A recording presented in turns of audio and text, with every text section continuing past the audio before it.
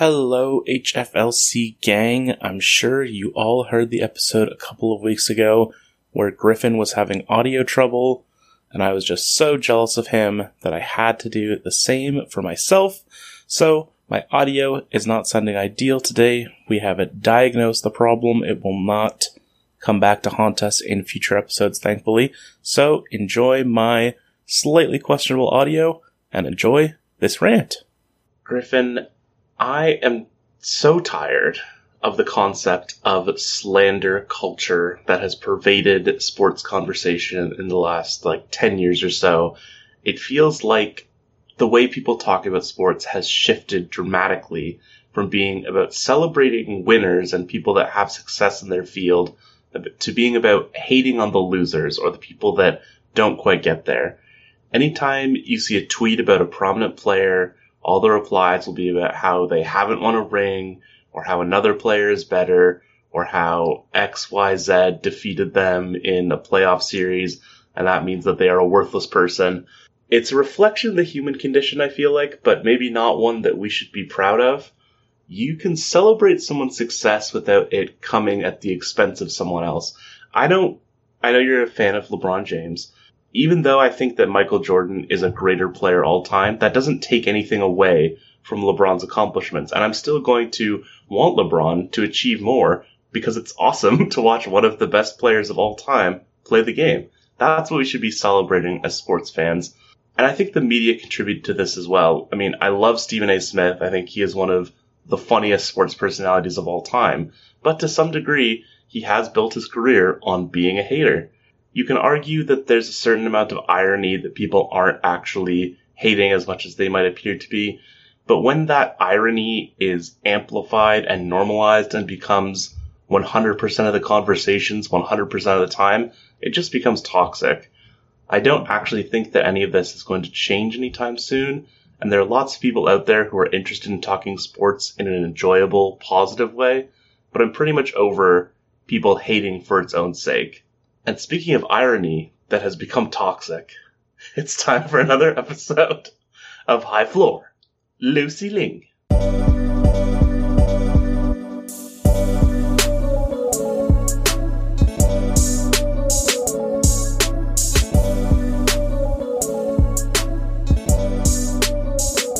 Chris, I know we don't like to talk about the rants after the rants in the main body of the podcast, but I just want to say that was one of my favorites I think that we've had. I could not agree more, except for when you said Michael Jordan was better than LeBron James, I hate you, and I want a new co-host. That was sort of Huey Lewis-esque, your cadence there. Do you know that song? I want a new drug? No, I can't say I do, but I'll take it. I want a new co-host. Welcome, everyone. It's a High Floor, Low Ceiling, the sports podcast that you are listening to now. I'm joined today by Griffin on a Monday morning. We are recording this. How are you today, Griffin? I'm doing well, Chris. We were originally supposed to record on a Sunday morning, but that would have been a less than 12 hours after the Toronto Maple Leafs had lost. And so I would have come in with a sad energy. Is there anything worse as a sports fan than the day after a playoff loss? Because it's just like you've got the entire year stretched out in front of you, the whole off season, and then worse than that, the whole regular season next year that doesn't matter. Like a playoff loss when your team was a championship contender. That is just the worst feeling because nothing matters until next year's playoffs, especially for the Toronto Maple Leafs at this point. None of it's relevant. Nothing that happens in the regular season matters. Yeah, I mean, it is kind of sad. They're very much in the freezer, especially because, sometimes if there's a bad playoff loss, you can look forward to, changes coming to your team. I think whether that's a coaching change or players being traded or whatever. But I mean, maybe we should just jump in here, at least for the Maple Leafs. I feel like they don't, I don't see what changes you would really want to make to the Toronto Maple Leafs. Is that unfair to say? No, I think you are spot on with that one. I think that changes either to management or coaching or the core of the roster would be a big mistake. This was not one of the worst parts about this year's playoff loss is that there's no one to get mad at. Like last year, when they lost to Montreal, was infuriating. You wanted them all drawn and quartered. Like, it was a disgusting display. But this year they played so well. They were, I think, the better team in Game 6. I think they were the better team in Game 7. And they ran into a phenomenal hockey team in the Tampa Bay Lightning. But, like, no one on the Leafs really had a bad series. Especially none of the top players really had a bad series. I mean, I was thinking, like, when I was looking at the other playoff matchups, I was like, the LA Kings, like, the Edmonton Oilers went to 7 against, like, oh, they would easily beat the LA Kings. Or, like, the Penguins or the Rangers or, teams like that, like, or Boston. I think, like, maybe Boston is a different story, but I look at a lot of teams and I'm like, they would have beat those teams. And, I mean, Andrei Vasilevsky had an amazing Game 7. He was the best goalie in a Game 7 until last night. But I've also thought Jack Campbell had an amazing game. But yeah, it's hard to, I think, we're going to talk about the Phoenix Suns in a little bit, but I think that it's a similar thing where to say that they are somehow like inherently flawed or that there's like some sweeping change needed, I think you're looking at the result rather than the process, because I think that the Toronto Maple Leafs did everything they could. And I think that they are like, I think obviously the series showed that they're on the same level as the Tampa Bay Lightning. And I think that the Tampa Bay Lightning stack up well against, whoever you want to say is the other contender. Well, I guess like the Avalanche maybe are a little bit ahead of everyone, but a Carolina, for example, I think that they stack up competitively against anyone else in the conference, basically. Yeah, the Tampa Bay Lightning are bona fide Stanley Cup contenders. Like, hell, they're the back-to-back Stanley Cup champions. Mm-hmm. And the Leafs took them to a 1-goal Game 7. Like, it might have even been a tied Game 7, depending on your feelings about that interference penalty. But yeah, no, I think that, like you said, Chris, we have a tendency to look at anything that happens in the playoffs with a 10 times magnifier, but especially for this Toronto Maple Leafs team. But I really do think that, like, there's nothing more that Kyle Dubas could have done to make this team good. There's nothing more that his top players could have done in that series. I mean, I guess there's technically always something more, but yeah, sure. Like, it really was, yeah, like you said, the process was there, the process was sound, and it was their best season ever and their best playoff performance ever with this group. I don't think they've ever had a better one. Yeah, I think what's more sad even than it being like, they lost again in Game 7, blah, blah, blah, because I think that, especially like, having this result, had they, say, even just won in the first round last year, and, maybe lost in the second round, I think that it would be so much more understandable, because like, it wouldn't be about Toronto losing another Game 7. It would just be about them losing to the Lightning. And I think when you look at that in a vacuum, that's not a horrific playoff loss. And, I think there are times when a playoff loss will be indicative of sort of some more fundamental flaws in a roster. But in this situation, and I think in a lot of situations, like I saw people talking about the Bucks in this way, I think there's like I said, a tendency to sort of look at the result and be like, well, the Bucks lost, and so therefore they are flawed, and the Celtics won, and so therefore, like, not to put anyone specifically on blast, but I was looking at like Kevin O'Connor's Twitter, and after the Bucks Celtics game, he was like, oh, the Celtics, like, they're such like an amazingly like constructed team. Like, they have Jason Brown and Jason Tatum and Jaylen Brown, like, and basically like praising the way their roster is constructed, and then being like, oh, the Bucks have some serious like soul searching to do this offseason. Grayson Allen, he's so bad. It's so clear to me when I look at stuff like that it's like, oh, like, if they had won, then you'd just be like, oh, the Bucks, like, Giannis, he's the greatest player in the world. And if the Celtics lost, you'd be like, the Celtics lost again. They need to look at themselves and figure out what's going on here. Trade Jaylen Brown. Like, it's so results based, and especially like when you're on Twitter the day of a Game 7, it's just like, oh, like, let's just calm down for a second.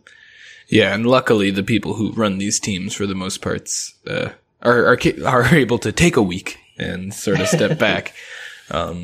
Because, yeah, some of the trades that get made in the hours after a playoff loss are truly, truly astonishing. Yeah, I mean, goodbye to DeAndre Ayton. I've seen a lot of trades for him floating around already. Thank God. We sort of. I mean, did you see him play last night, Chris? He's terrible.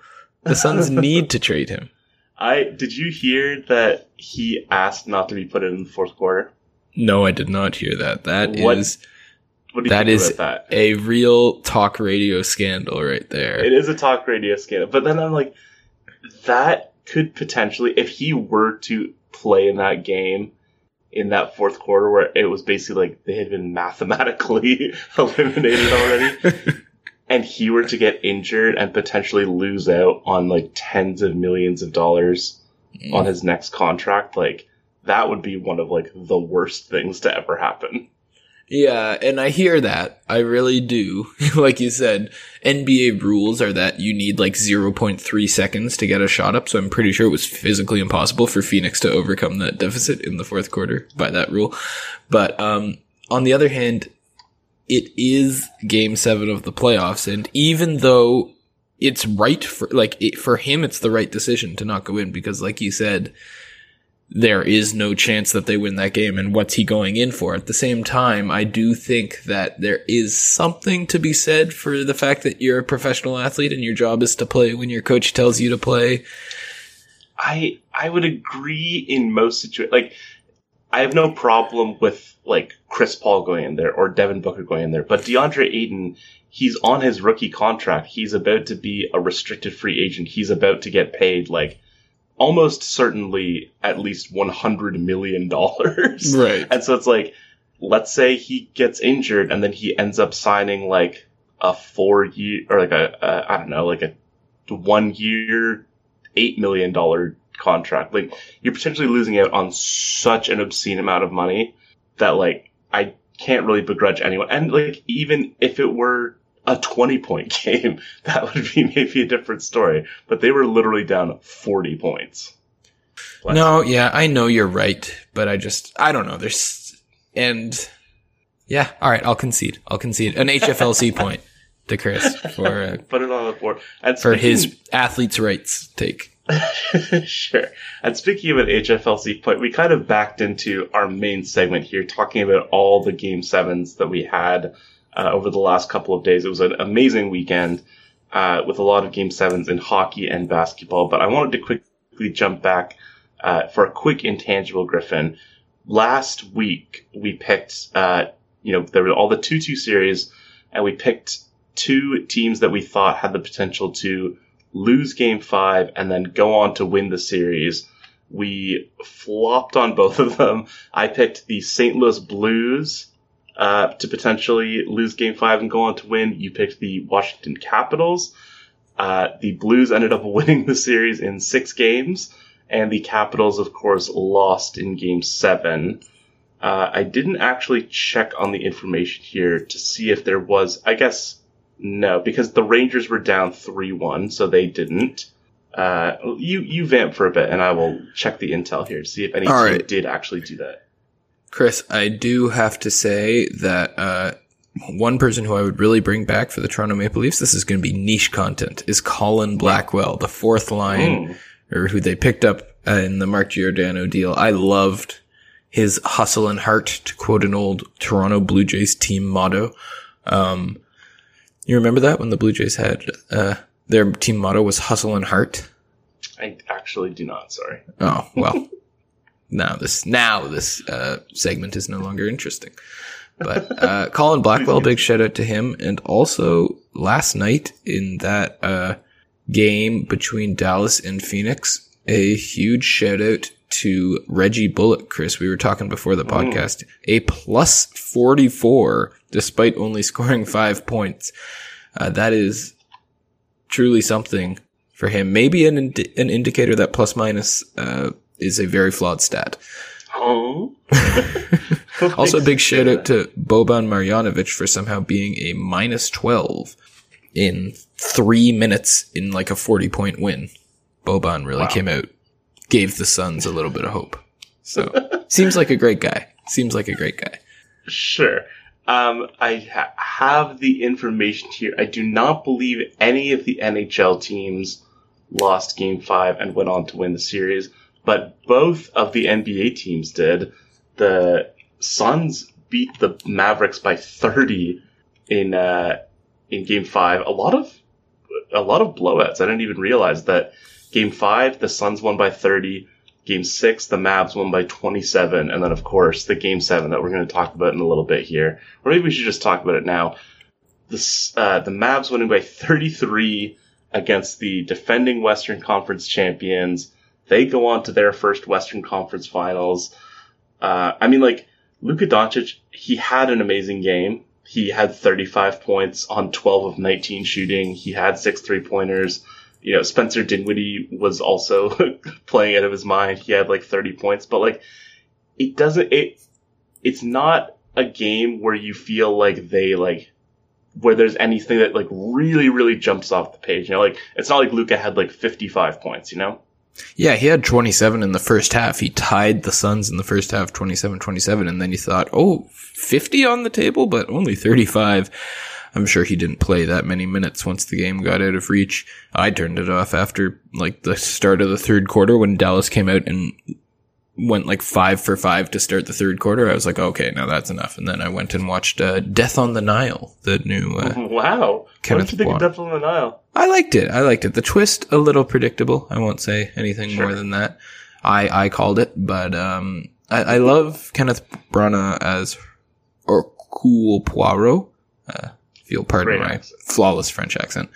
I think it's a very entertaining character, and I'm a sucker for a whodunit. Sure, absolutely. Speaking of stats that don't necessarily indicate how good a player is, Luka Doncic, a 161 offensive rating in that game. I'm just seeing here. But yeah, I'm just saying that might apply to Luka Doncic. He's pretty spectacular. He absolutely is spectacular. They shot 49% from 3, and I was literally saying this before the game started, that when their role players especially make their threes, Luka was 6 for 11 by himself, so that definitely helps things as well. But when the Dallas role players make their threes, they can truly beat pretty much anyone. And they showed that against the Suns here. But then also their defense, like you said, 27 points and a half should not be humanly possible, especially for a team that, was ostensibly the best team in the NBA. I think that a lot of people did have their doubts about the Suns. And of course, we're talking about sort of basing your opinions on results. Now that, of course, that makes perfect sense, because there was this certain air of they didn't have an MVP player on their roster, really. They weren't as spectacularly dominant as some other teams that won over 60 games have been. But I still think it's fair to say that they were the team to beat in the league, right? Yeah, for sure. Even though people had their doubts about Phoenix with that lack of a truly elite player, Dallas had the best player in the series, and it showed last night. I still think that they were absolutely the leading championship contender, and now I guess it's Boston, but I really don't know. I could very easily see any of these 4 teams winning the NBA championship. Yeah, I think I give a pretty firm edge to Boston. I'll have to see how Golden State plays in this Western Conference Finals, because they feel like a team that can turn it up at the right time for sure. Just talking about the Suns briefly, because they sort of have this spectacular flame out, would you say, is this the most disappointing playoff performance in terms of where they were? I think broadly speaking, this is a firmly not quite 73 win Warriors top tier, or Dallas in 2007 losing the first round to the Warriors. Wow, that's a rematch. I didn't even think about that. Oh man, revenge for Dirk. Revenge for Dirk. I think it's pretty firmly a big failing for the Suns to go out before the conference finals with the season that they had. But just from a game perspective, it's one of the worst playoff, single game playoff performances ever. Yeah, oh yeah, absolutely. I don't know about the worst off the top of my head, but yeah, to be the best team in the NBA, wire to wire all season long, and then to come out and lay such a massive, massive egg. Like I can't think of a bigger egg than anyone has ever laid than 27 points in the first half. It was like, was this a pre-shot clock era game? Like, what? How is that even possible? 27 points. 10 points in the second quarter is unbelievable. I truly just can't even conceive of that. We've talked a little bit about sort of the idea of like results-based thinking here. We've talked a little bit about DeAndre Ayton. Do you think that the Suns are due for any kind of significant change? I mean, Chris Paul, he's under contract. I think next year, I feel pretty confident he will still be with the Suns. His contract, I think it's $15 million of it is guaranteed in 2023 and then unguaranteed in 2024. So I think it's much easier to divest yourself of Chris Paul a year from now, if that is the route you want to take. But obviously DeAndre Ayton going into restricted free agency, they have a lot of role players that could potentially be on the move. Do you think that they need to make any kind of significant changes to their lineup, or do you just feel like they can chalk this up to, we had one of the worst performances ever in a Game 7, and that is like the motivation to improve rather than we need to trade someone? Yeah, I think that they will end up running it back, if nothing else, because their hands are sort of tied. I certainly don't think you can take this one night where every single player on the team had an off night at the same time and use that to make any like drastic decisions about your franchise going forward. But I do think someone who is sort of, at least I see a lot of people talking about Chris Paul. I see a few people talking about Ayton. No one's really throwing any shade Devin Booker's way, who is supposed to be their best player. The 25-5-5 guy. Like this was supposed to be the year where he took another step and like, I mean, I guess at this point it's just not going to happen. Do you think now Devin Booker will ever be like a top 5 NBA player? Like if he didn't do it this year, if he just came out and participated in that massive egg laying, like that was supposed to be the game. Luka stepped up. Luka showed up in Game 7. Devin Booker supposed to be his offensive match for Phoenix, and he didn't match it. He couldn't do it. So I think that a lot of people need to look at Devin Booker's way, and I think this proved that Devin Booker cannot be the best player on a championship contender. Yeah, I mean, if not this game, then this series, I think it's fair to say that is a pointer to that. I have never been the biggest Devin Booker fan, simply because I think that type of player is a little, almost like outdated in today's NBA, where like your best player can't really be a guy who is mostly just giving you scoring. Like you need, like you need to be an elite scorer, and then you also need to have like an elite secondary skill. And I guess like Kevin Durant would be the closest thing, but then he has like elite size, and so it's a lot easier for him to create his own shots in the playoffs and things like that. But it's like you look at Giannis, where like he's an elite scorer, and he's also probably the best defensive player in the league, an elite rebounder, a really good playmaker. You look at Jokic, he's an elite scorer. He, as one of the best passers of all time, he's an elite rebounder. Embiid, he's one of the best scorers in the league. He's an elite rebounder. He is a pretty good playmaker. I wouldn't say he's really that much better than Devin Booker in that regard, but protects the rim. Yeah. Or even a LeBron. Yeah. I think the NBA has changed sufficiently that a LeBron or a Jokic is more in the mold of what you need out of the best player on a championship team than a Devin Booker, who like, he might give you 45 points in a playoff game, but he's not probably going to give you much more than that. Right. So are we feeling like a DeMar DeRozan career for Devin Booker? Maybe a bit better? A bit better. I mean, he's already shown some stuff in the playoffs, whereas DeRozan, I think, pretty consistently does not show much in the playoffs. But, I think he is really, really solid. I would like to see what he could do once Chris Paul eventually leaves this team, whenever that does happen. Like, what he can do is like the sort of the clear-cut number one, like a Donovan Mitchell, where he's handling the ball more on like every single possession almost. Just quickly before we move on, I want to give you some stats because I saw a lot of people crapping on Chris Paul last night and saying that, like, oh, Chris Paul, I mean, to go back to my rants, like, Chris Paul always comes up short in the playoffs. He's blown 2-0 leads. Like, for some reason, that's the stat that people like to point to. Like, the 2-0 lead, that famous thing that everyone talks about all the time. Some quick numbers, Griffin. 22 points and 11 assists average in round 1. 22 points and 8 assists in last year's finals. 24 points and 9 assists in last year's conference finals, coming off of an injury where he didn't play the first 2 games. And then 25 points and 10 assists in last year's round 2. So, like, that, to me, that is Chris Paul's track record. I thought that we had sort of exercised this whole playoff narrative around Chris Paul when he went to Houston. And, you can talk about his teams not having success, but, like, this is a guy who pretty consistently, and this was a bad series for him, there's no doubt about it, this is a guy that pretty consistently has really good performances in the playoffs.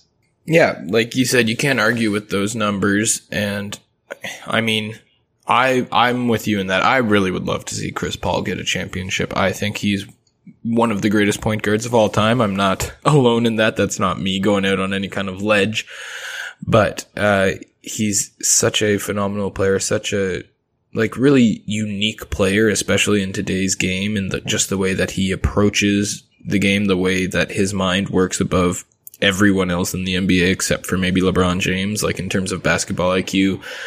And I know that people think that, he's a bit of a flopper, like they don't like that he'll point out an untucked jersey or stuff like that. But for me, I can't fathom rooting against this guy. I'm full of so much admiration for like an average size, not super athletic guy who has come out and established himself as one of the greatest players in NBA history. Like, that's great to me. And it's a hater culture, Chris, in today's day and age. And it's like, grow up, appreciate.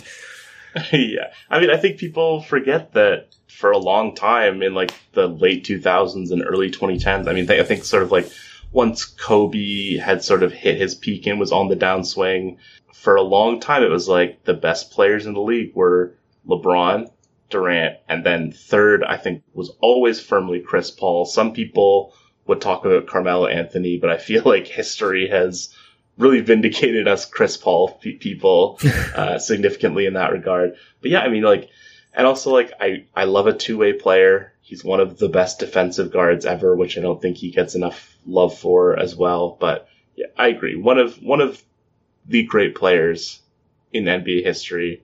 I'd like to see him get a ring, but I don't know if that's happening at this point. But let's quickly, since we spent a little bit of time here on a couple of series, Griffin, let's quickly run through a few of the other Game 7s that were going on over the weekend. Carolina and Boston. Carolina took this one. 2 goals from Max Domi, weirdly a theme, where a sort of unlikely player scores a couple of goals, sort of the Nick Paul of his game. I thought Carolina was the better team throughout this series. And so the only question I think really here is, how good are the Hurricanes? Like, do you see them as, I almost would say, well, I guess between Tampa and Carolina, who do you, we talked about you thinking the Panthers were fraudulent last week. So between Tampa and Carolina, who are you picking as the team to beat in the East? Yeah, I think that's definitely how I imagine we'll see an Eastern Conference final, especially if the Hurricanes can get Frederick Anderson back. But between those two teams, I think that Tampa has been there before. Chris, if I could divulge a little bit, I got to attend a couple of the press conferences for the Tampa Bay Lightning before both Game 1 and Game 7 and after Game 7, and I got a sense that this team is not resting on their laurels, pardon me. They are hungry. They talked about wanting it for the new guys who haven't been a part of the first 2 years. They've got a bunch of those, actually. This is as strong, I think, as we've ever seen the Tampa Bay Lightning. They have maybe the best coach in the NHL in John Cooper. I think that Tampa Bay, Colorado's still clearly the best team in the league until proven otherwise, but I think that Tampa Bay should certainly be the Eastern Conference favorites at this point. Yeah, there's I think there are two types of sort of teams coming off of championships where there's either the team where it's like, we just won a championship, so we don't need to like really try or worry about this. And then there's the team that's like, we won a championship, and I mean, especially for Tampa because they've won 2 now, but that it's like, we've won a championship and therefore we know that we can beat any team. And that's what it really feels like for Tampa. I mean, like, I think that they were certainly threatened by the Maple Leafs. I mean, that was a very tight game and a very tight series, but I think they come into every series, no matter the opponent, and are like, well, we can beat these guys. We literally just won 2 championships. Yeah. Yeah, and I think that, I mean, the Toronto Maple Leafs gave them a really, really tough test. I think they gave them a better test than the Bruins gave the Hurricanes. And I think they gave them a far better test than the Panthers gave the Avalanche. And, I mean, there's the whole... Predators. Yes, the Predators gave the Avalanche. Who did I say? Panthers. I did that last episode, too, I think. I mixed up the Predators and the Panthers. Oh, I think you did, yeah. Anyways, they have, like, the fangs. The cats, yeah. It's not my fault. But yeah, you're going to have to keep an ear out for that. You're going to have to keep correcting me, I think. But, yeah, so I think that matters in the playoffs, that you get tested early on and that you can sort of lock in a playoff mentality. So I think that I mean, obviously it's tough to play a hard, tough-fought 7-game series, but I do think that gives them the edge going forward. Yeah, I think you're absolutely right there. A couple of other, I'll steal your format from last week, Griffin, and ask you some quick questions. Speaking of quick, Jonathan Quick, the Edmonton Oilers defeating the Los Angeles Kings in 7 games. Obviously, Connor McDavid had that crazy goal at the end, the sort of individual effort to seal it for them. My question for you, Griffin, is Mike Smith good? Because he had the shutout in Game 7. He had the big giveaway in Game 1. He sort of goes back and forth. He has been quite solid since that sort of mental lapse in that game. But is he a goalie? Is he a starting goalie on a championship team? Let's put it that way. The answer is sometimes. Mike Smith might be the streakiest player in the NHL. Like, he is either as good as a goalie can get, or he is not very good at all. And if he can get hot at the right time, which is honestly a big part of the NHL playoffs every year, I feel like, is a goalie getting hot at the right time, then this Oilers team is capable of good things, but they're certainly the underdogs against Calgary, who have a consistently really good goalie in Jacob Markstrom. So I think that Mike Smith is good, but he's 40, and I think that the Oilers still need to find a long-term solution to their goaltending problem. This is 40. Yeah, I mean, you mentioned it briefly, but I mean, talking about goalies, the Calgary-Dallas game, I think that was the best game of the weekend, the perfect way to close out the weekend with one of, I haven't watched, like we talked about previously, I haven't watched a ton of NHL in my lifetime, but that game from Jake Ottinger, I think, was about as good as I've ever seen a goalie play. He was getting hung out to dry a lot. He was having to make saves himself a lot. 64 saves. Calgary outshot Dallas 67-28. I saw a couple of stats that it's like one of the largest shot deficits ever, the largest shot deficit ever in a Game 7, things like that. And then you have the Johnny Gaudreau overtime winner to finally seal it. I was saying yesterday that if I know anything about the NHL, Jake Ottinger next year will have like a 4.5 goals against average, and he'll get replaced by a rookie named Lars, is what I said. That is spot on. But yeah, like, so you do think that Calgary is the clear better team here? Yeah, I mean, they ran into a tough team in Dallas who just plays such a defensive, grinding style of hockey that really slowed down the Flames' best players. Calgary does not play that way. I mean, like, all due respect to the Oilers and Connor McDavid, who's obviously incredible, but the Flames are so good. They're a great team, really greatly coached. So I think you've got to give them the edge in this series, but it's going to be a fantastic series. Yeah, I'm really excited for that series, actually. I think there's probably going to be a lot of scoring, a lot of high tempo offense, things like that. Last one here, Griffin. I don't really care that much about Pittsburgh and the Rangers, respectfully. Like, that was not that enjoyable of a series. You know, the main highlight was like a guy ate some pork, and that was like all people talked about for like 4 games. I think Game 7 was one of the less entertaining series. I still came away feeling like Pittsburgh was probably better, and they sort of blew it a little bit, but you know, it is what it is.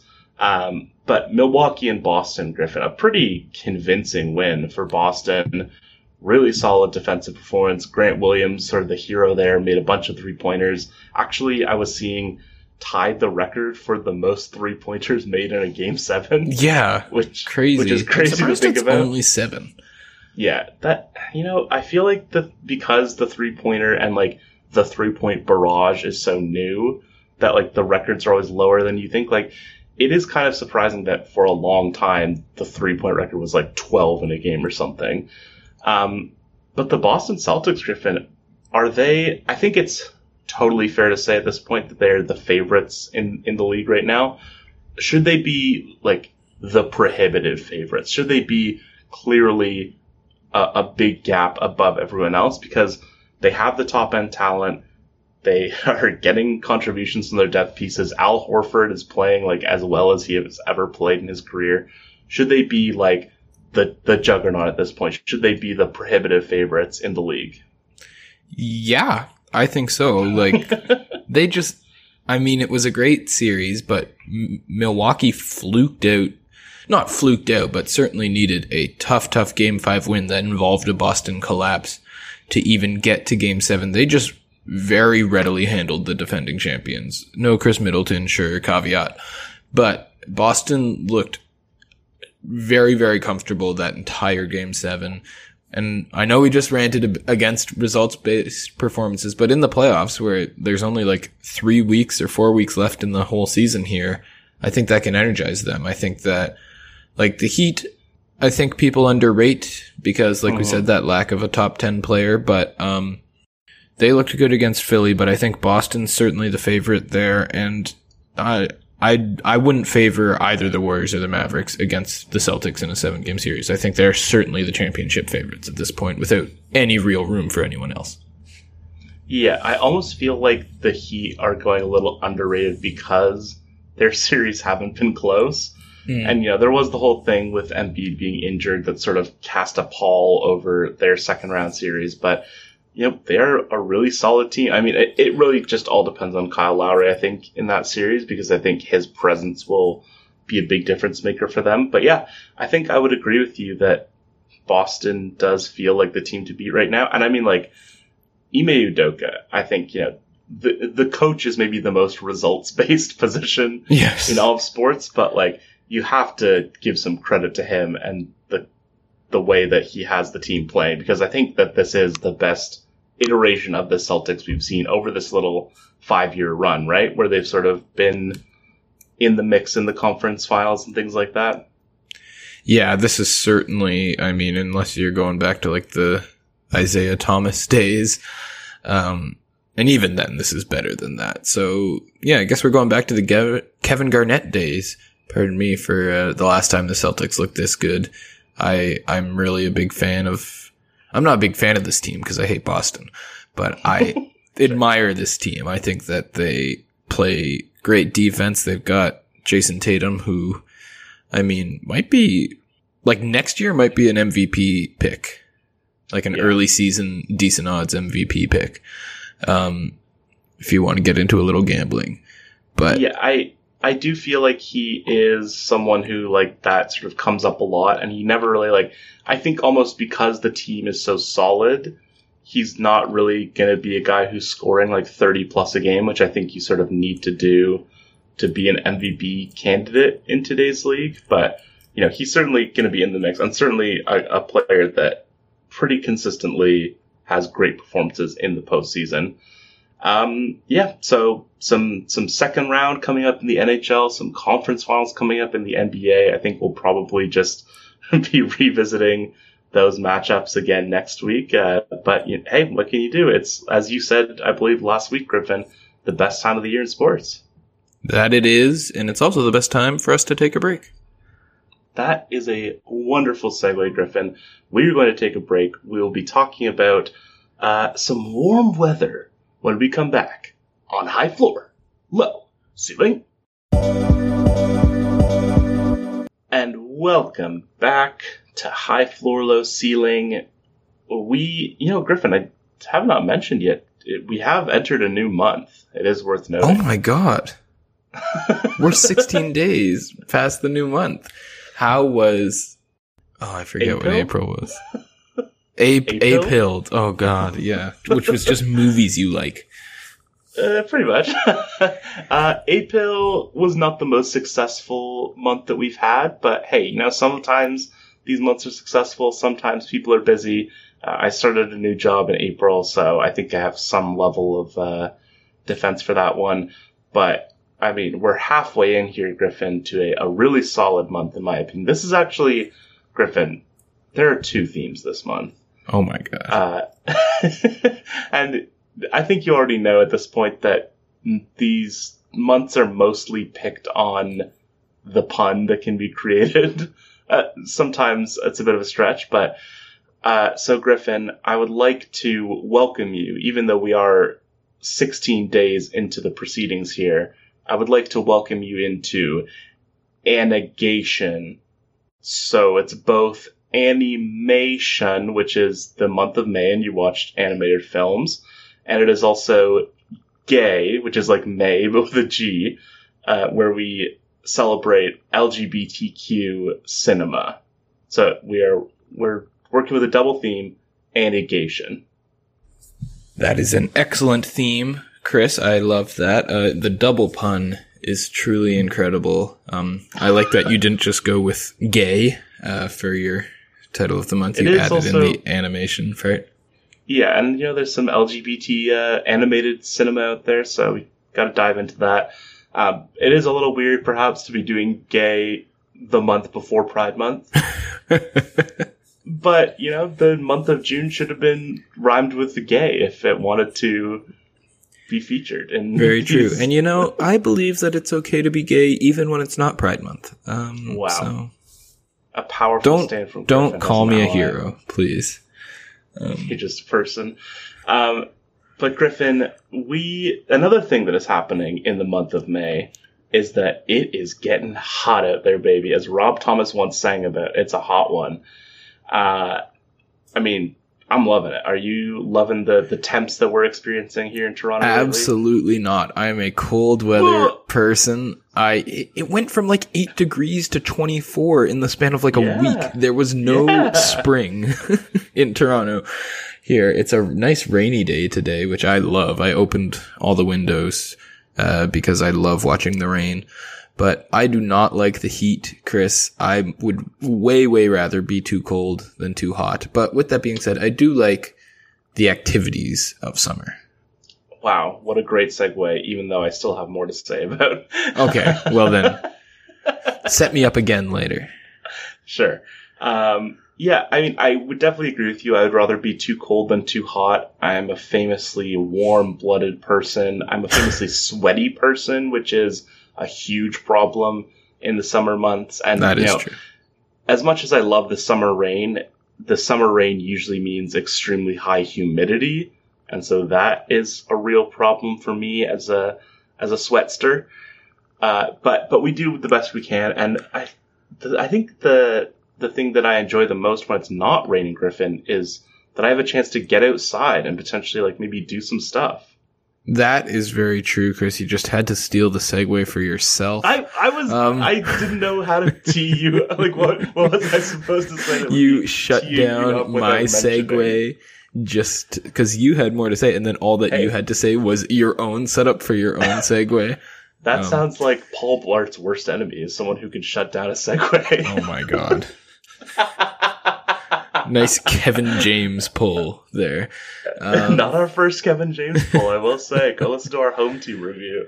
I was literally going to start this segment by saying that I hope that this thing that we're about to do is less contentious than the last time we did it. It got really ugly last time, and then you started off by stealing the segue glory for yourself. So looks like that's not happening. I suppose not. But Griffin, we are returning to one of our favorite segments. A few months ago, we did the winter activities draft where we picked some athletes that we would want to get out in the snow and have some fun with. And we are now picking some summer activities. We're having some fun in the sun. May 2-4 weekend coming up, baby. Hey. We will surely be having some fun then. Not you and I, but just in general. No, we don't hang out. Come on, we do a podcast together. That's enough. Yeah. An hour and a half a week. Plenty. Speaking of an hour and a half, we're probably going to go long today because I'm sure this is going to get ugly.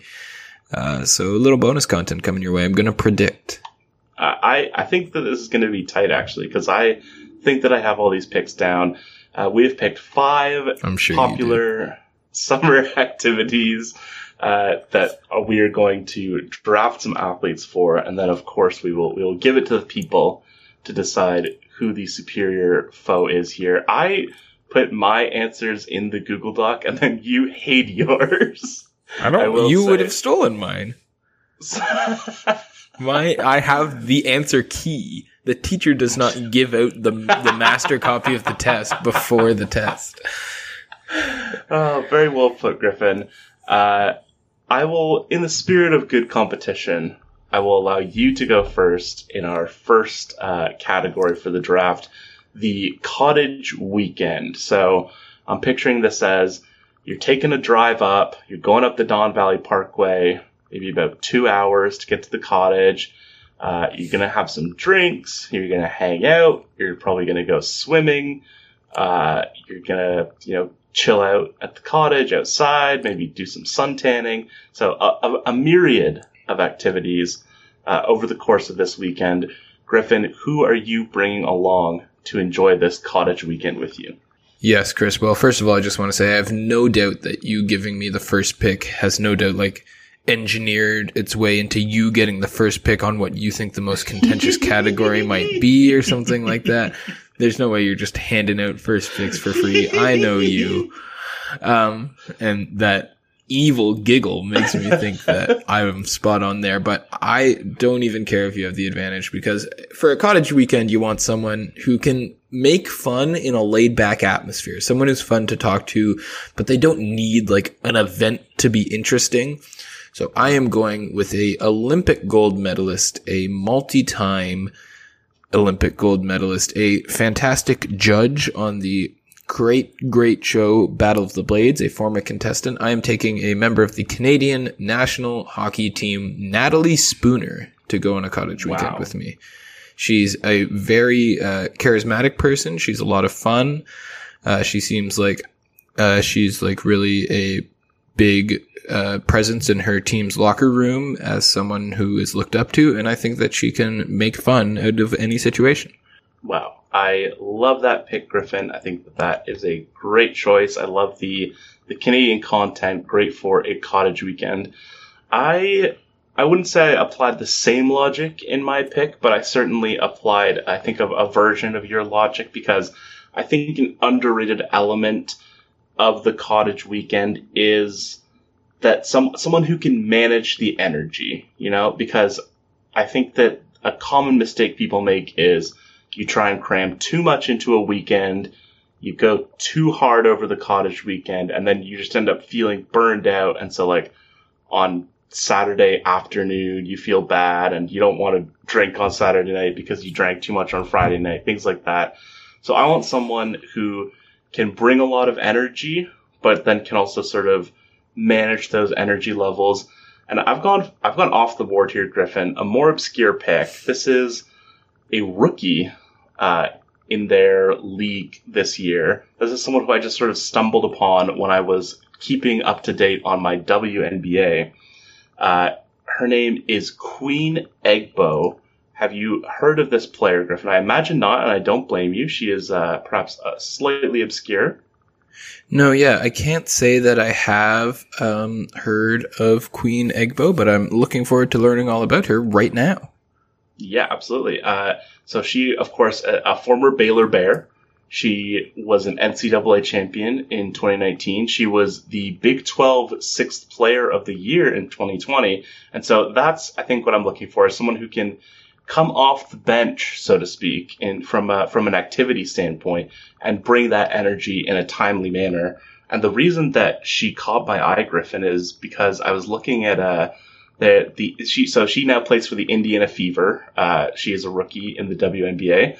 And I saw this game from her just last week where she came off the bench and she had this stat line: 4 points, 8 rebounds, 5 steals, 3 blocks, and 4 fouls. And I think that is the exact stat line I want at the Cottage. It's like, oh, like, you came off the bench, and it's like, you don't need to score a lot of points. You don't need to be the center of attention.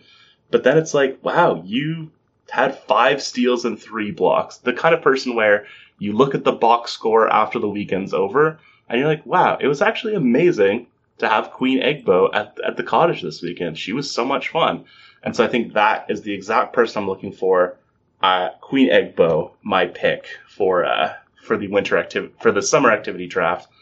Perhaps the most obscure selection that we've had in one of these drafts, but one that I'm happy with. Yeah, we'll have to see how that impacts your performance in the polls, Chris. It was very shrewd of you to pick a rookie who you thought I might not be as familiar with, so that I cannot rebut your choice. But from the information that you presented to me, which I have to assume is true, I'm not saying that you would lie.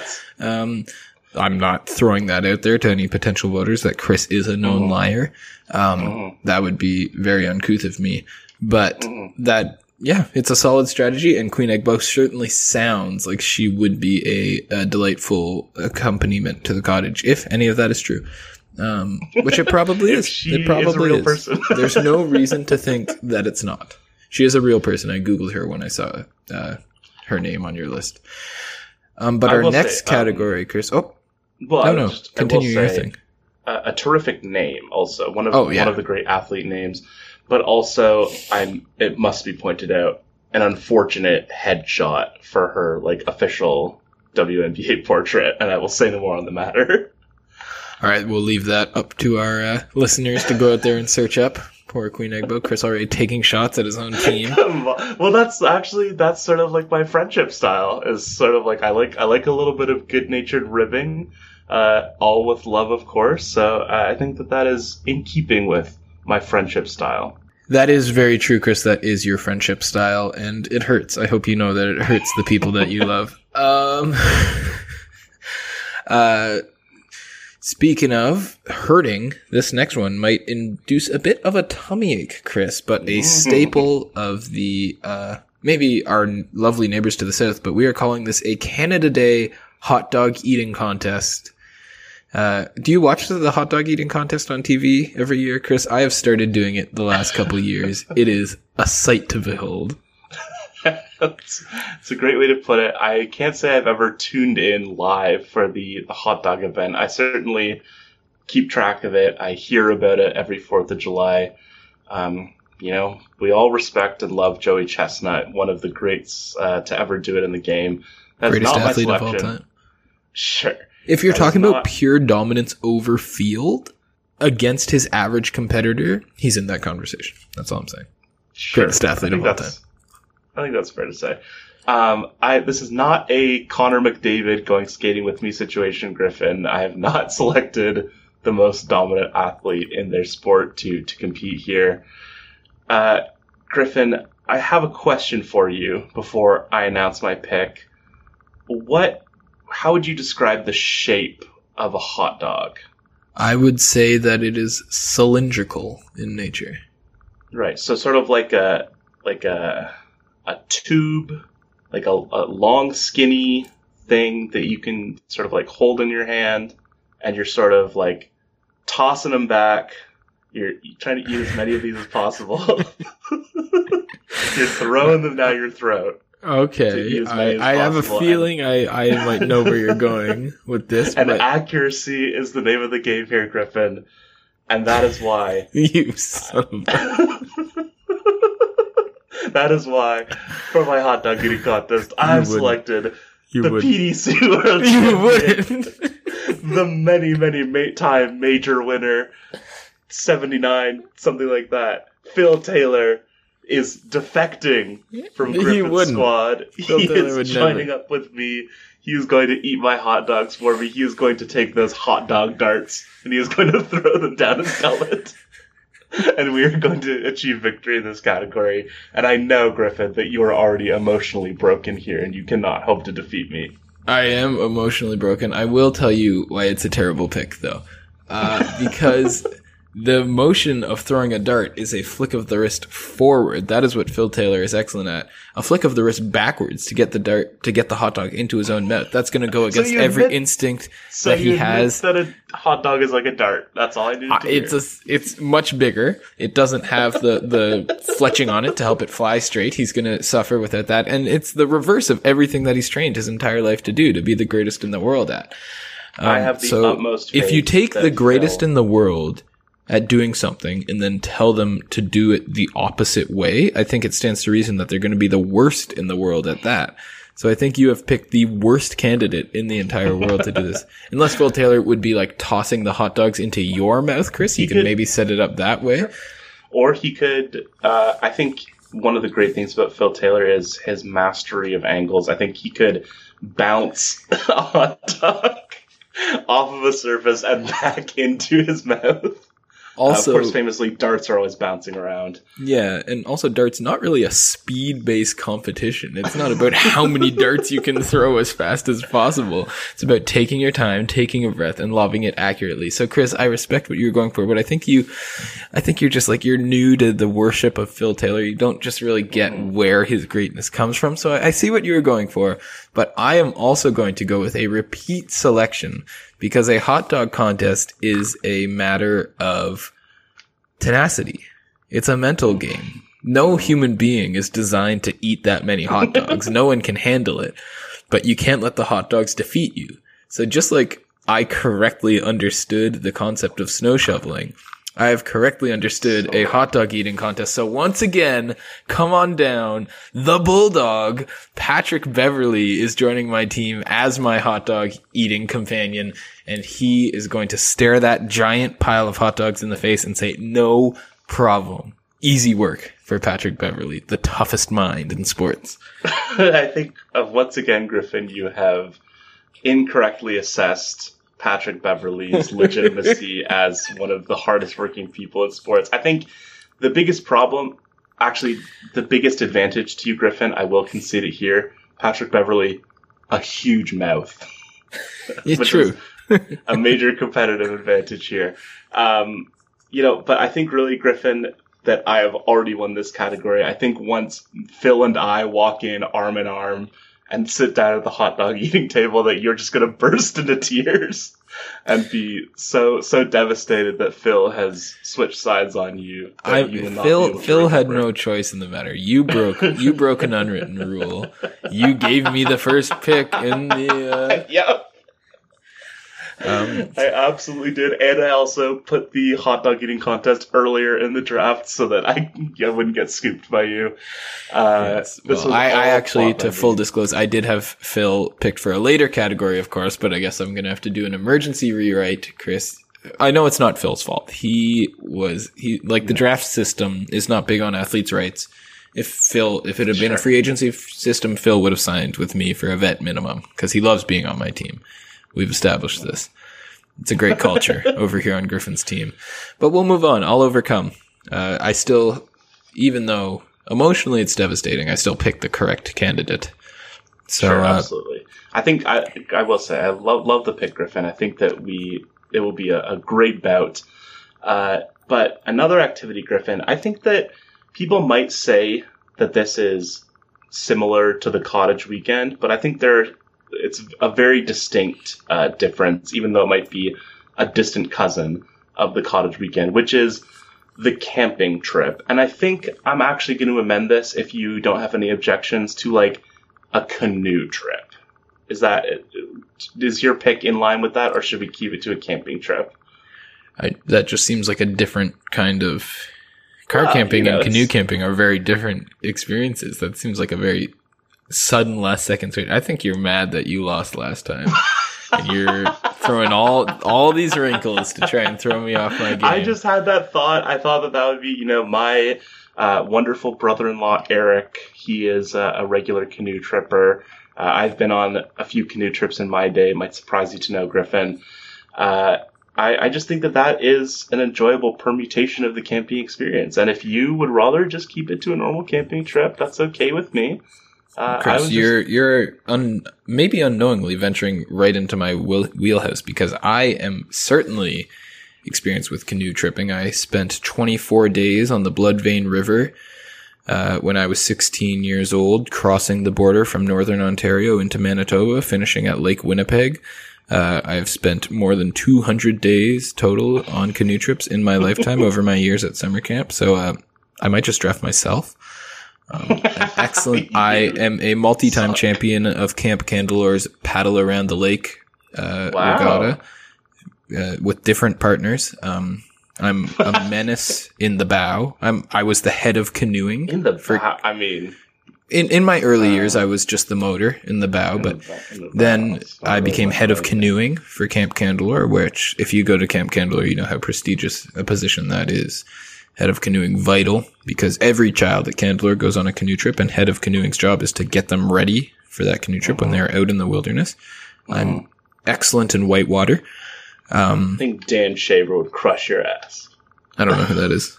He was just a guy who taught me canoeing once. Oh, well, is he Orca certified? Because I am. Of course he is, Griffin. Well, anyway, I'm still going to stick with my pick of myself. No, Chris, are you on TikTok? I am not on TikTok. I have the app. I don't really look at it. You might not know this about our next athlete, Chris, but they are incredible. They're incredibly resourceful. They're good with their hands. They are a good builder. And that is because this person, who brings a lot of those characteristics that you would want on a trip, they're funny, they're interesting, and they've got an eye for architecture. They know how to set up a good tent, set up a good campsite, because the materials around the campsite are as important as the tent themselves. Chris, do you know of any NBA players who are Lego masters? Because I do. I am taking Miles Turner of the Indiana Pacers with my pick. If you check out Miles Turner on TikTok, he builds massive Lego sets very well. Just seems really into it. So I'm going to take Miles Turner as someone who can take that skill set and build it up with me. And also, I mean, he wouldn't even need a paddle if we're going canoeing. He could just stick his massive hands in the water and push the boat that way. So Miles Turner, very comfortable. Yeah, I think he might have some issues perhaps fitting in the boat. But Griffin, I went in not a similar direction, but I did go with an NBA player as well. Griffin, you know me, I'm not someone who likes to do a lot of work. And so naturally, the camping trip and the canoe trip are a problem for me. You know, I'll help out, in a camping situation, of course, but, you know, I don't really like to be, the lead person on these things. And so I have chosen someone who never, ever, Griffin, runs from the grind. Someone who loves to talk about how much they work and loves to put in the hours, loves to be up early, a major component of a camping trip. You're rising with the sun.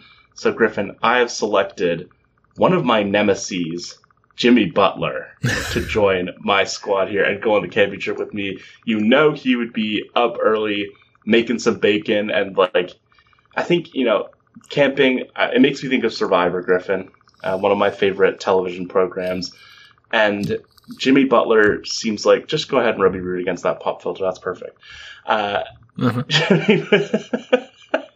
Jimmy Butler, someone who would love to put himself in the provider role. Because it's not doing it because you want to do it, but it's doing it because you'll get the clout of having been the person that provided for everyone, or the person that did the most work in the canoe or carried the most stuff on the portage or whatever.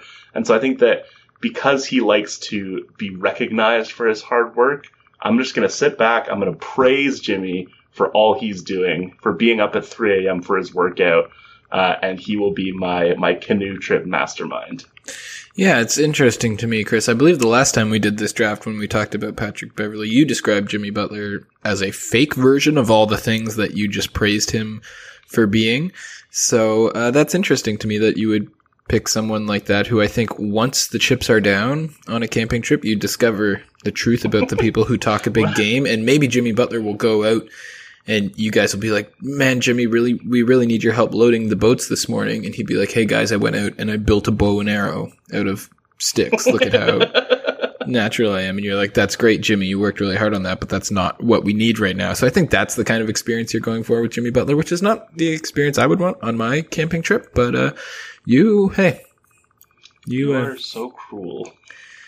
Me, I'm just giving my honest analysis here. That's what the podcast is for, analyzing sports, analyzing athletes. And we don't hedge. Griffin, we'll turn to you for this next category. This is, I will say, a sport. So it's even less of an activity than usual for this draft. But this is, a summertime staple, I feel like. You're going down to the park. You're getting on that melty blacktop, and you are playing some pickup hoops in the park. I assume that you did not select a basketball player for this, Griffin. Who is your pick to pick up hoops with? Oh, well, that's a great question, Chris. I mean, thank you. I assume this is a 2-on-2 game. That's a great question, actually. Yeah, we can say it's a 2-on-2 game. Sure. I mean, there's a massive handicap for me over you, but hopefully your pick will be enough to overcome that talent disparity. Right, of course, yes. Well, Chris, if I know myself, I am 5'9". I'm a perimeter player, Chris. I'm going to be honest with you. I'm I'm a dog on defense, kind of like Pat Bev. But I need someone to complement me, so I am going to take New York Giants relief pitcher Sean Higeli. I'm not pronouncing that last name correctly. Or, pardon me, the San Francisco Giants, formerly the New York Giants. I'm a baseball historian. The New York Baseball Giants. Yes. So San Francisco Giants reliever Sean Hjelle is his last name. The tallest player tied for the tallest player in MLB history at 6'11". Wow. So that's my pick because he's 6'11" and he is an athlete. So that's basically all I need, I think.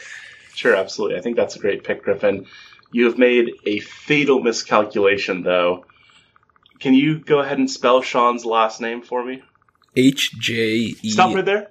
What did you say? Hj?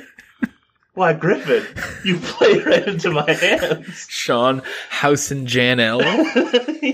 Sean would never betray me, a fellow HJ. This is an interesting conversation to have about picking athletes who would betray. All right, fine. I'll take Aaron Judge. Sure. Exact same reasoning, except probably more athletic. You know what? I'm switching my pick to Aaron Judge. He seems like he's good at basketball. He's, I think, 6'7" or 6'8". Mm-hmm. Very strong, probably stronger than any HJ. Come on. So don't say that about Steven, my brother. Shout out. The only good house in Jan, Steven. Oh, that might be true. No, it's not true. Griffin, I went in a different direction here. I think with pickup hoops, the biggest difference is going to be the athleticism. I've played in some pickup basketball games. I am, of course, a stationary corner shooter. And given that you picked Connor McDavid as the person to go for a skate with, I'm expecting LeBron James for pickup basketball. Well, Griffin, you have inadvertently spoiled my pick here because I think when I see someone dominate at a pickup basketball game, it is the person who is just faster than everyone else, can get to the rim and get layups, can beat people one-on-one off the dribble. And there's no one who has that burst of acceleration more than Connor McDavid, one of the fastest skaters in the National Hockey League. I'm sure you're going to say something about how we don't know if he's actually good at running.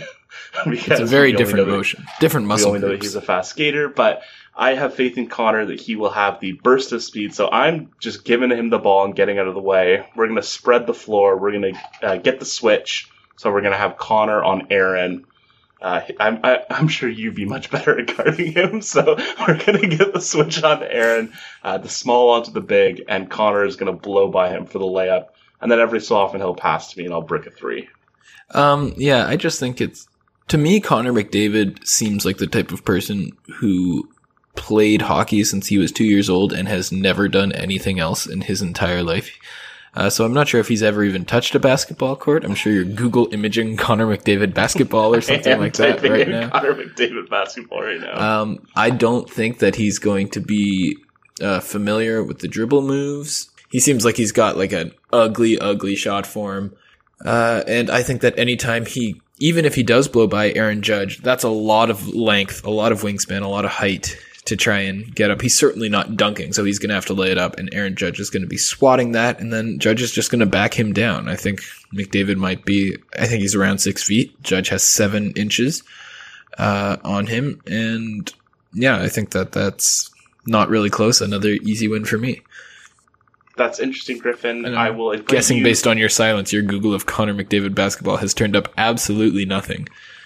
Well, Griffin, I would invite you to look at our Mutual Employer Sportsnet, a great article here, the title of which is Football and Basketball Coaches on How McDavid's Skill Transcends the Hockey World. Maybe you can read that, Griffin. There's some quotes here from... We're trying to say he's Steve Nash now? Come on. Justin Alleman, a basketball development coach who has worked with Team Canada, Kia Nurse, and Raptors 905. He's talking about the stop and go motion, Griffin, the change of direction, the change of speed. We know how important that is for a guard on the dribble penetration. He says that the Connor's deception with the puck would relate nicely to the crossover. Deception with the what? with the sports object. Now, Chris, I know that you are a longtime NBA watcher, so it's shocking to me that you've never picked up on this before. But most basketball not played on ice, so I'm not sure how your good friend Connor's skating skills are exactly supposed to translate.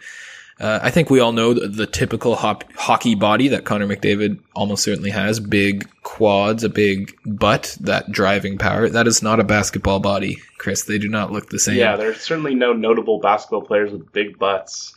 Okay, but not used for the same purposes. It's not a muscle group. What skill would you say Aaron Judge has that makes him such a great... Is it size and strength in the field? How speedy he is in the field? Of course, famously a great fielder, Aaron Judge. He's got a great arm because he's big and strong, and he obliterates baseballs. He's got great hand-eye. I'm sure he could really throw the basketball to the hoop very hard. You're right. Well, if you can Google...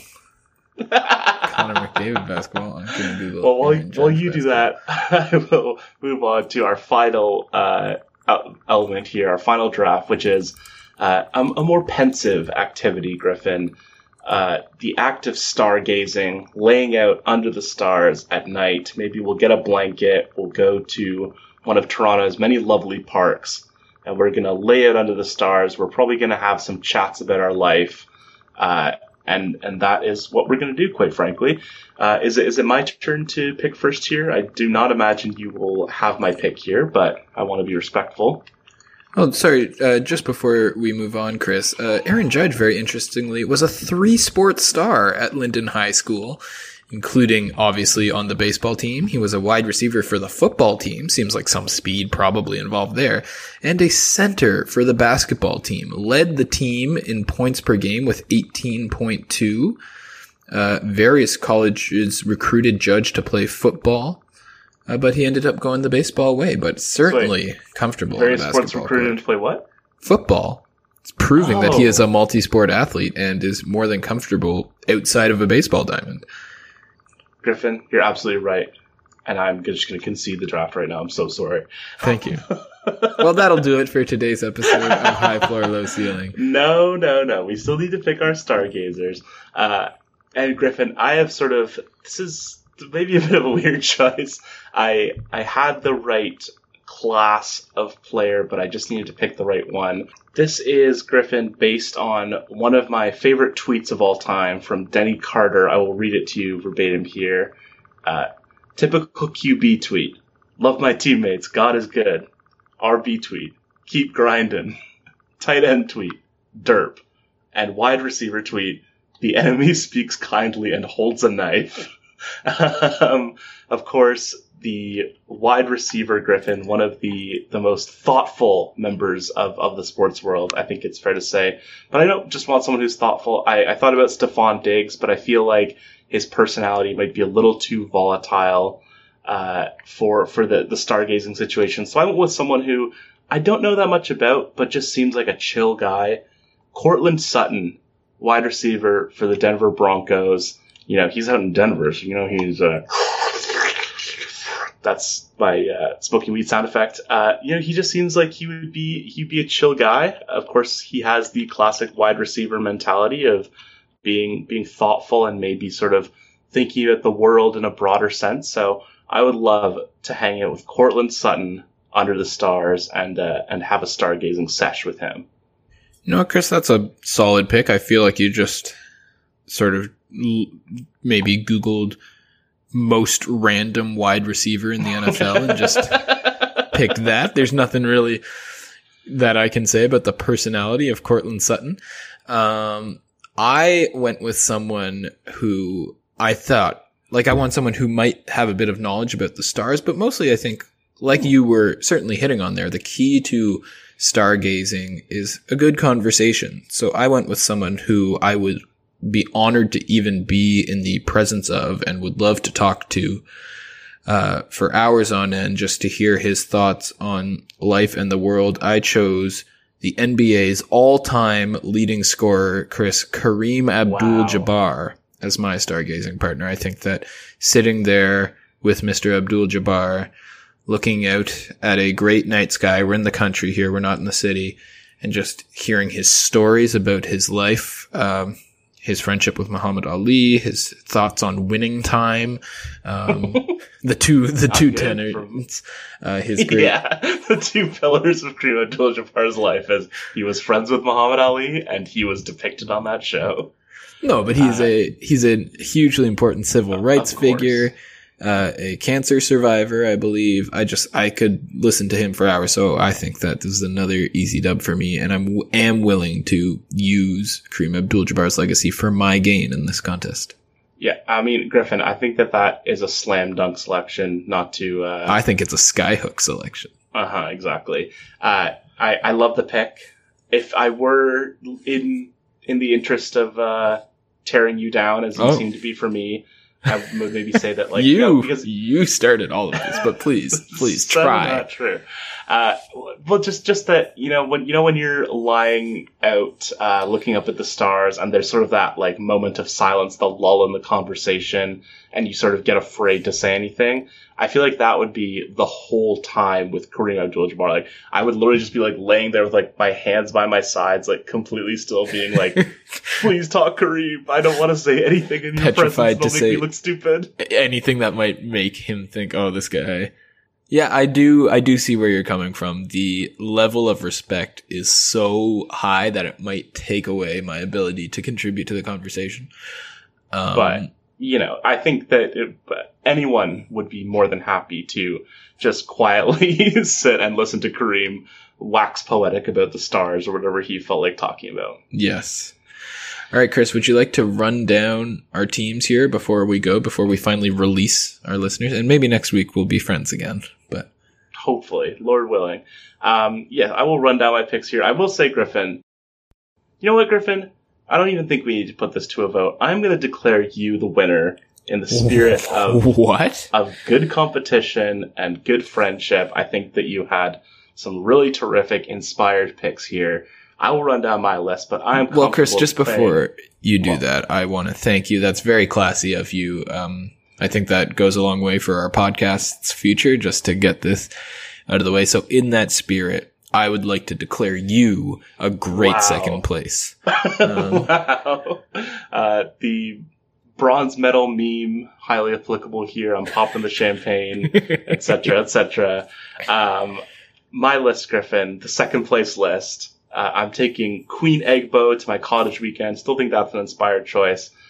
Phil Taylor is breaking you mentally. at the Canada Day hot dog eating contest. You're not going to get away with this again. I hope you know this is a one-time thing. Jimmy Butler is not running from the grind on my canoe trip. Connor McDavid is slashing into the paint in this pickup hoops game.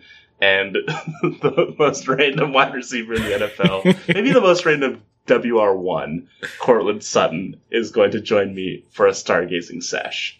Hey, Russell Wilson going to be arriving in Denver this year. Cortland Sutton might explode. You might be buying low just the right time on Cortland Sutton. But my team, Chris, declared the winner very graciously by you. I feel like you really undercut all my celebrations. I'm sure this was also part of your nefarious plan. The cottage weekend, I am taking the great Natalie Spooner. The hot dog eating contest, I am once again taking my eternal teammate, apparently, Patrick Beverley. I need to point out, I don't really like, but he fits a lot of these categories well, and I'm not going to let personal biases stand in the way. Camping / canoeing, I'm going to take Miles Turner. Pickup hoops, I am taking Aaron Judge. And stargazing, I am going to hang out on edge the entire time with Kareem Abdul-Jabbar. I love the picks, Griffin. I love you as a friend. Oh my God. It was a big moment. I'm so glad I got that on mic. I'm going to cut it out of the podcast. But I think that will have to do it for today's episode. Like you said, we ran a little long, but it was all worth it. We will be back next week, probably talking some more exciting playoff series and hopefully showing some more love to each other, because isn't that what the world is all about? It's about loving your neighbor. So true. And there's too much of a hater culture, like you said, Chris. We got to respect the fact that we're a couple of all-time greats, both in our primes. Yes, exactly. And, well, maybe not in our primes. Maybe still in the upswing. Yeah, maybe. We'll see. Well, you're much older than me, so you might be in your prime. I hate you so much. That will do it for today's episode of High Flow, Low Ceiling. You can follow us at HFLC Podcast on various platforms, including Twitter and Instagram and TikTok. Follow Griffin at GriffinPorter97. Continue to listen to the OUA In Conversation I've podcast. noticed that you only... The OUA podcast done for the year, I think you only keep mentioning it so that you don't feel as bad about mentioning your other podcast. That is absolutely correct. You're right. Listen to my podcast, Got the Runs, and Bevy of Bevies. You can check those out. Follow me at CHousenJan on Twitter. And until next time, please keep your floors high and your ceilings low.